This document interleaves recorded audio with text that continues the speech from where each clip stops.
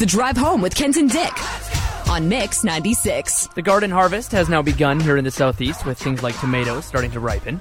And I'm joined by Erna from Oak Ridge Greenhouse and Garden Center. Erna, I understand you guys had way more new gardeners come through this year. Is that right?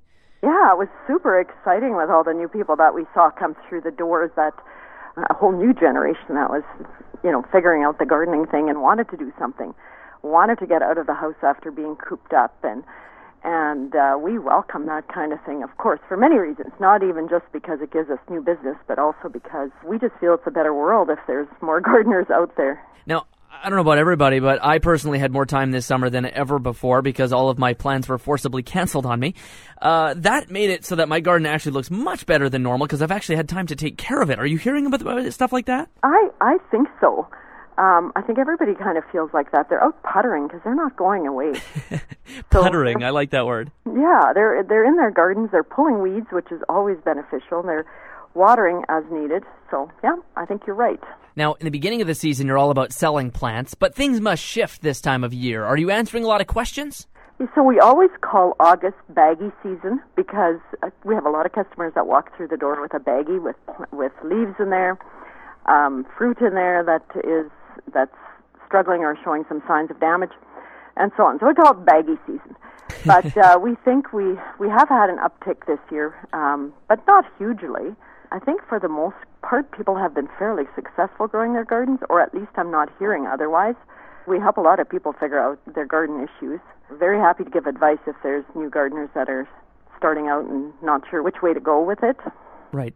Well, and obviously the next generation is maybe a little more comfortable, looking stuff up online. Although, I mean, you must find that the conversation is helpful.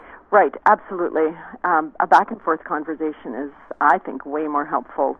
I find that when I'm trying to figure something out for myself, it's being able to talk to a real person is very helpful. You go back and forth, you eliminate what it's not, and you come to, hopefully, some understanding of how you can treat this. And I'm sure you're happy to do that. Absolutely. Awesome. Thank you so much for chatting, Erna. Sure. Take care. All right, I'm joined by Tessa Massey. Tessa, we've talked with you actually earlier this year about it, but you guys have a large garden with Island Breeze that you are basically doing for charity. Tell me a little bit about this and how it all got started. So we started the garden a couple of years ago, and we basically started it to help feed our discipleship training school. We had a lot of students coming out, and over the years it's turned into something where we're producing so much food we actually want to donate it to the community. And Island Breeze, we're always looking for opportunities to partner with the community, so we actually get two great things out of the garden. Number one is we get to teach people great life skills. Some people haven't tried planting a garden before or knowing how to tend to different kinds of plants. And then the second thing is with the food that we're growing, we're donating it to Helping Hands, which is just an awesome connection that we have with them. This year has been great for gardens, I think. Tell me a little bit about what yours looks like. Is it rolling along nicely? It absolutely has. It's been a dry year, but for a lot of the plants that has been okay. We have a ton of potatoes. Our tomatoes are doing great. Carrots, beans, peas, corn, all that kind of stuff. So we're really looking forward to the different stages of harvesting.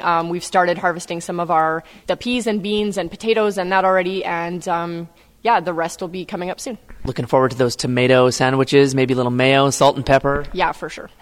Who's not? A lot of people are new to gardening this year simply because with the whole COVID-19 thing, they've maybe had more time than ever before.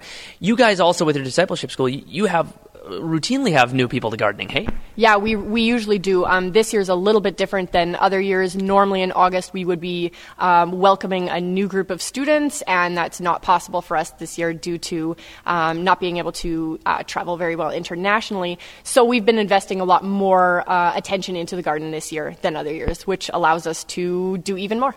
And does Helping Hands appreciate the gesture?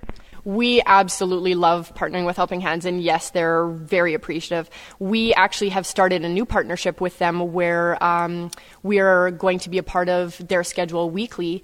And I have been so blessed to sort of see a little bit behind the scenes. Not only do they have such great volunteers that are coming in each week to help them, but they also have such great donations coming in from so many stores and even other like community groups within the community that are donating produce. I didn't know that happened. And I mean, whether it's a small donation or a big donation, everything helps. And it's so great to be able to be giving healthy food to people in the community.